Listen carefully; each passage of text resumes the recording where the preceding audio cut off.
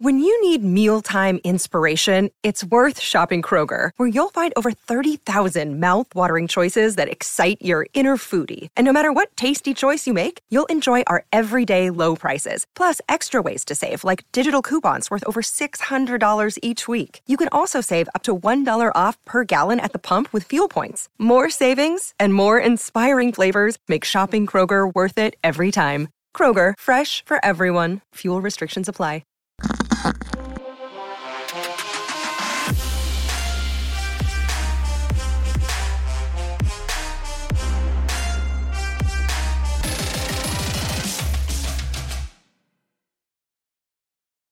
Welcome in to the Penn State Blitz, and the Penn State Blitz podcast. I'm Bob Flounders, joined by Greg Pickle. It is a pretty decent Wednesday here in the Harrisburg area. We got a lot of news to get to. We waited a little bit to do this for you guys. We wanted to hear from James Franklin. He had a press conference to kind of kick off their fall campaign. They're about a little bit more than 3 weeks away from opening at Indiana on a Saturday, not a Friday, Greg, a Saturday. Also, Greg and I had a chance to interact with defensive coordinator Brent Pry and also new offensive coordinator Kirk Ciarrocca. So we're going to build this around James, a little bit of James, a little bit of Brent Pry, a little bit of Kirk Ciarrocca. But Greg, there is only one thing that we can lead with. Maybe not a big surprise, given there was nothing brewing on this front for the last couple of weeks. But Greg, we got to talk about, it's official. Micah Parsons has made his choice. He is going to stick to his get ready for the NFL draft plan for 2021. I can't say that I blame him. He is a unique talent that will go very high in the draft, but James Franklin kind of confirmed it. Let's just talk about he's not going to be back. I don't know that a lot of fans are surprised by this. Greg, maybe some were, because there were some guys, really high-profile guys that opt out, especially at Ohio State, one at Minnesota, the receiver, and then they opted back in, so that should strengthen both the Golden Gophers and obviously the Buckeyes. But Penn State's going to play with the hand they were dealt back in August. Yep. No Micah Parsons. Let's get to you. I've been rambling a little bit. I hope you enjoyed your day so far. Your thoughts on what James had to say about Micah, and do you think he was ever serious about coming back? I actually think there were some serious conversations about him coming back, Bob. I think we know that Micah's a very competitive kid, and I'm sure it kills him knowing he's going to go from last January until next September without playing a football game. But at the same time, and I hate to put it into this context, but you know, he watched, I'm sure, a guy who was a friend and an ex-teammate, and Saquon Barkley, go down with an injury that ended his season earlier this year with the New York Giants. And even if Micah wanted to come back, I have to think that once he saw that, I mean, it had to reinforce his decision of preparing for the next level. Let's not forget that one of the reasons he opted out was his son and his son's future. And let's not forget that COVID was a part of this, and COVID hasn't gone anywhere. So when you put those three things together, it's really no surprise that Micah Parsons has elected to keep going and continue preparing for the 2021 NFL draft out in Los Angeles. I do believe James Franklin when he said that there were legitimate conversations, Bob. You know, we see now, just before we started recording, Rashad Bateman, the star Minnesota receiver, he's coming back. Rondell Moore's coming back. Wyatt Davis and Shaun Wade are back at Ohio State. So I think that did give Penn State fans some hope that maybe Micah would reconsider too, but it was always the longest of long shots, and it's not going to happen for Penn State this year. Yeah, and what I would say about all the guys you mentioned is I think a lot of those guys I think maybe all of those guys are in the first round conversation in 2021. But, you know, at the top of the list in the Big Ten, there's really two guys, right? It's Micah Parsons. As far as how high will he go, I think he'd go in the top 5. And Greg, the Buckeyes keep another guy that, if he really wanted to, and Justin Fields could have said, hey, I'm going to prepare for the draft. But I think Justin has a little bit more to prove to play quarterback if they're going to take him that high. But the Buckeyes kind of hit the lottery, Greg, with getting those kind of talents to stay home and get ready for the season. They are going to be awfully tough to beat. And we'll talk about that later. But let's just talk about, what does this mean for Penn State? Neither one of us is shocked. It would have been neat to see him on this defense because his defense is still talented, Greg. But, you know, as we look at the Penn State linebacker room, I think both of us expect Brent Pry to lean on experienced guys. Now they're replacing 3 starters, not only Micah, but Cam Brown, Jan Johnson. So Jesse Luketa and I think Ellis Brooks are going to be at least at the start and probably for the whole year. Brent Pry's awfully excited about them. 2 guys they're going to lean on in the 3 linebacker set. The question, though, Greg, is they got to play a 3rd linebacker. They have 2 very blue chippers kind of waiting in their wings. They've been biding their time, second-year players. What do you think the Penn State linebacker group's going to look like without Micah? And which one of those, I won't mention their names because I don't want to lead you down the wrong path. Which one of these guys do you think is going to get the green light maybe to play with Luketa and Ellis Brooks? Yeah, I'll be shocked if it's not Brandon Smith. He saw more time last year. Obviously, Dixon redshirted. So it will stun me if it's not Luketa, Brooks, Smith to start against Indiana. The question will just become, Bob, when they go to that 2 linebacker look, and Brent Pry loves to go to it, who is the guy that comes off the field? I mean, presumably it's Brooks, but maybe it's Luketa. We'll have to wait and see. Maybe they bring somebody else in to come in with Brandon Smith on 3rd down or short passing downs. It's going to be interesting to see how Brent Pry handles this. I know they're high on Curtis Jacobs, the January enrollee, a 4-star linebacker. How quickly can he get ready to play in the Big Ten? We'll see. But I guess the positive news is they have options there. I mean, Charlie Katcher, Brent Pry raved about him during the radio show a couple weeks ago. He's now moved inside, and they're going to have options, but which options will be the best at what points in the game? That's what Brent Pry's going to have to figure out. He's obviously been a coordinator for a long time, a veteran in this Penn State staff, has a good feel for things. I think if you're a Lions fan, you have to be confident that he will make the right choice, but I think it's going to be a little bit of a feeling out process early. I think all feel pretty good about the 3 starters, who they're going to be, but who's the next man in will be the question that a lot of people want answered. Yeah, and when I talked to Brent Pry, I asked him specifically about Brandon Smith, and he really I think he knows that Smith, once he gets more reps, Greg, is going to be as good as advertised. He was a 5-star recruit in the 2019 class. Had it not been for Micah Parsons and 2 other veterans, I think Brandon Smith would have played a lot as a true freshman. He said, Brent Pry said, I believe Brandon's listed at 237 on the roster, and I know that weight could kind of fluctuate. He said he's much closer to 245, 250. I agree with you. He's going to be a handful this year. Brent Pry said he's going to be a problem. He's working him as both weak side and strong side backer, but he's going to play the field side, I think, when he's in the game. And he also said some good things about Lance Dixon, the redshirt freshman. What I'm most curious about with Lance is, back in the spring, they listed him at 6'2", I think a shade over 220 pounds. So I think you and I had thought, well, he put on the weight to play pure linebacker. He's still maintaining his speed. It'll be interesting to see how he does when he carry that weight. He's listed now at 210 again, and I'm just wondering, is that weight going to be accurate for him in the fall? The other question I have is he maybe more? Brent said he's clearly our fastest linebacker.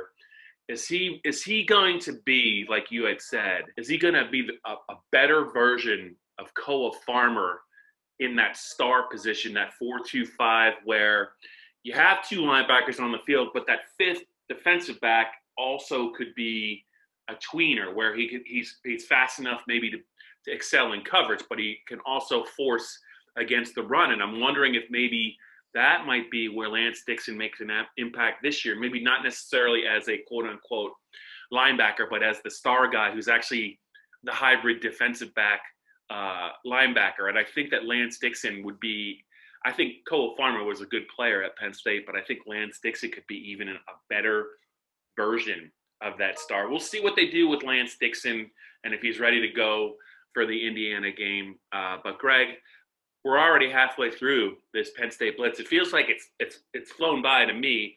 So the audience that's listening in, what can they do to rate us, review us? Where can they find us? What can they do to see us as early as possible? I think they have to subscribe. That's right, Bob. The Penn Live Penn State Blitz podcast is on Apple, Spotify, Google. You find us there every Wednesday, Thursday, depending on how Penn State's availability schedule works out. Bob, I have good news to announce. Okay. Starting with the 2020 Big Ten football season, we're going to go to 3 podcasts a week. I'm listening. I'm getting closer just to make sure I can hear this correctly. Go ahead. That's right. We're going to go to 3 podcasts a week. You and Dave will do 2. You and me will do 1. Dave Jones is going to be part of this now? Believe it or not, he is. Oh. I guess that's a good thing. I miss the guy, so I'm anxious to talk to him. Thank God for Zoom. Yes. So if you're watching the video version still, youtube.com/allpennstate. I don't think we'll have any video there of this week's media availability, but we're going to try and work on that for the weeks to come. And let's move on, Bob. Let's see what happens next in this Blitz rundown. Yeah. How about this? I'm going to throw this wild card idea at the viewers and the listeners. You know, let's just say it, Greg. We're still kind of tinkering with this new podcast idea. It's going to be 3 times. Dave Jones, who's always interesting. I think the fan base knows that. Win, lose, or draw, he's an interesting guy. He's going to be a bigger part of this. We're looking to name it. We're looking to give it a name. What maybe some of the listeners or the audience has some ideas. Hopefully they're not R-rated, but I think we're open to suggestions. I know you and I are tinkering with some names for it. I don't necessarily know that it's going to be Penn State something. It could be something involving the Lions. It could be something involving blue and white.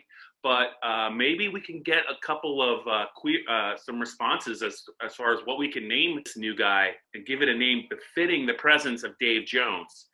So I'm just going to throw that out there. Let's move along. I feel like I've talked way too much. I'm going to get you some quality time here. Let's talk about what you learned from Kirk Ciarrocca, their first-year offensive coordinator, breaking in a new offense, installing a new offense. Will it look like Minnesota's? Is it going to be a lot to do with what Penn State did last year? A lot of it will probably depend on personnel. Greg, what did you learn? Anything you take away from what Kirk had to say? Maybe not so much about the offense, but where some of the players are with about 3 weeks left before the opener. Yeah, I'll get to that in a second, but I was just looking at my notes here, and there's one thing that jumped off the page. It's that he was asked to talk about what kind of offense he's running and that kind of stuff. And he said, we want to be known as a group that strikes first and strikes fast, which sounds a little bit cliche. Also sounds like something that I think the fans out there will like to hear from their first-year offensive coordinator. Yeah. Especially because his Minnesota Gophers knew how to strike first and strike fast and strike repeatedly, for that matter. So I thought another interesting thing was he was talking about the receivers, Bob. We know this is a group that has a little bit light on experience. It has a first-year position coach in Taylor Stubblefield. He said the biggest difference that he saw between the first time he watched these guys run routes and now is that they have a better plan from getting from point A to point B. Again, it's cliche, but you know what? When you watched Penn State's issues last year with the receivers, besides the drops, a lot of it was sometimes they were in the wrong place, or they weren't where they were supposed to be when they were supposed to be, or there were 2 guys in the same area. Mm-hmm. And if you look at Kirk Ciarrocca's offense and those receivers out at Minnesota, this offense won't work if that's the case. So if he's saying that now, he must feel pretty good that the efficiency factor for the receivers is going to be on the uptick. That's obviously one way for this offense to move forward, Bob. He also mentioned Sean Clifford. He's very happy with the progress he's shown. It's going to be about seeing is believing, though, for a lot of Penn State fans. But, you know, Sean was banged up last year, but the accuracy issues and the footwork are 2 things that he himself have pointed to as areas for improvement. If Penn State gets a more accurate Sean Clifford, who gets more help from his receivers with a veteran offensive line, an all-American tight end, and one of the better running back stables in the country, we're getting ahead of ourselves. But this offense has the chance to, I think, surprise people. And I know that we all say that even without Micah, Brent Pry's defense is going to be very, very good. And think we all expect that. But there's questions about this offense, and there's concerns about this offense. And if the words become reality on game day, starting with Indiana, this Penn State team might be a little bit more prolific on offense than maybe some thought it would be back in the spring. Yeah, and, you know, after Indiana, Ohio State comes into Beaver Stadium the second week of the season. No fans. I don't know what time the game's going to be. It's going to be a Saturday game, but, you know, Ohio State is about as deep a Big Ten team, I think, that we've seen the last few years. Maybe the 2015 Ohio State team, which was probably better than the national championship 2014 team in terms of pure talent, is somebody you could compare to this team. But Greg, you make a valid point. This offense is going to have to score, I think, a lot of points to beat Penn State or to beat Ohio State or stay in the game with Ohio State. You know, that 28-17 win by Ohio State last year, they left a lot of points out on the field. I think Penn State knows that they're going to have to score in the 30s, I think, to have a shot against Ohio State. Hopefully Kirk Ciarrocca and a more experienced Sean Clifford paired with all that talent on the offensive line and at tight end, and some young receivers step up. Maybe this team is capable of doing that. I think it's going to be fascinating to watch. I love the fact that this game is early in the year. I think it'll give the loser a chance to kind of bounce back. You've already seen, Greg, a couple of heavyweights have already lost, embarrassingly so, in the college football slate. So I think that if this game's a good game in week 2, we could see a couple teams from the Big Ten in the conversation. Let's not get ahead of ourselves. Let's talk a little bit about some more about this Penn State defense, Greg. I talked to Brent Pry, who has obviously great things to say about Micah Parsons. He also talked glowingly about Dixon and Brandon Smith, but he's also the linebackers coach, so of course he knows those guys well. He also had a couple interesting things to say about Penn State's pass rush and also the evolution of Lamont Wade. Greg, let me just throw this to you. How big would you say Lamont Wade's impact on the defense after the year he had last year? Very active against the run. He had a big game against Ohio State. What do you expect from Lamont Wade in his final season at Penn State? What is the next step for Lamont Wade? Brent Pry really likes where Lamont is not only physically but mentally. He thinks he's a true team leader, and he thinks he's definitely going to be better this year. Well, so I think the big thing with Lamont Wade is it's not quite as simple as the defense goes as he goes, but he is the emotional guy out there, the one that guys rally around. And when things are going well for him, they tend to be going well for the defense. To me, the next step for him will be they need somebody to be that game changer, that guy that can go get the football, make an interception or jar a ball loose, make a play on third down, be it a bat away or an interception. They don't got to be pick sixes, but to flip the field. Yeah. Maybe that's the year he grows into that guy. He had some flashes of being that guy last year. Maybe this is the year he comes full circle. He was such a highly rated kid out of high school. I think that if Brent Pry's high on him, again, when you go into camp and Penn State puts the pads on as we're recording this on September 30, everyone's happy about everything. Optimism is through the roof. And so you got to keep that in mind. But if Wade or Jaquan Brisker or Marquise Wilson or Keaton Ellis or somebody else can become the guy, Tariq Castro-Fields, who really can change the game in the secondary, that changes a lot about what Penn State's biggest weakness is on defense. And we can talk about the fact that sometimes the pass rush put the secondary in a bad place, and you're not wrong for thinking that. But they need that one guy back there who, when there's a ball that is you can make a play on, not just knock it down, not just tip it, not just watch the guy catch it in front of you or behind you, but to actually intercept it and change a game and change the flow of the way things are going. So if they're high on Lamont Wade and he's able to fulfill that promise and that expectation that so many had for him out of high school, look out, because that's going to be another layer of this Penn State defense that wasn't there before. Okay, one final thing to get to with Brent Pry.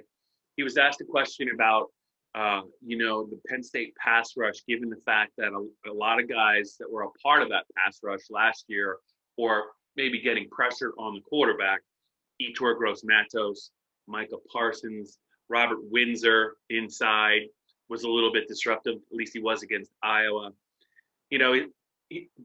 Brent said, you know what, I like to brag about our pass rush because every year we've shown we get 40 or more sacks. The proof is in the statistics. My question to you, Greg, is who are the guys that have to step up for Penn State to be another 40-plus sack team? Obviously, Shaka Toney is back. He was an all Big Ten choice second team, I think, by the coaches.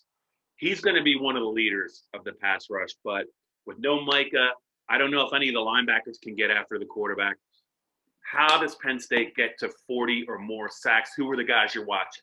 Yeah, I mean, let's just skip the obvious and say that Shaka Toney's got to be in for a big year. He came back for a reason, Bob, and I think that obviously many people are going to be expecting him to kind of take more of that Gross-Matos role. But look, we've talked about it on the Blitz before.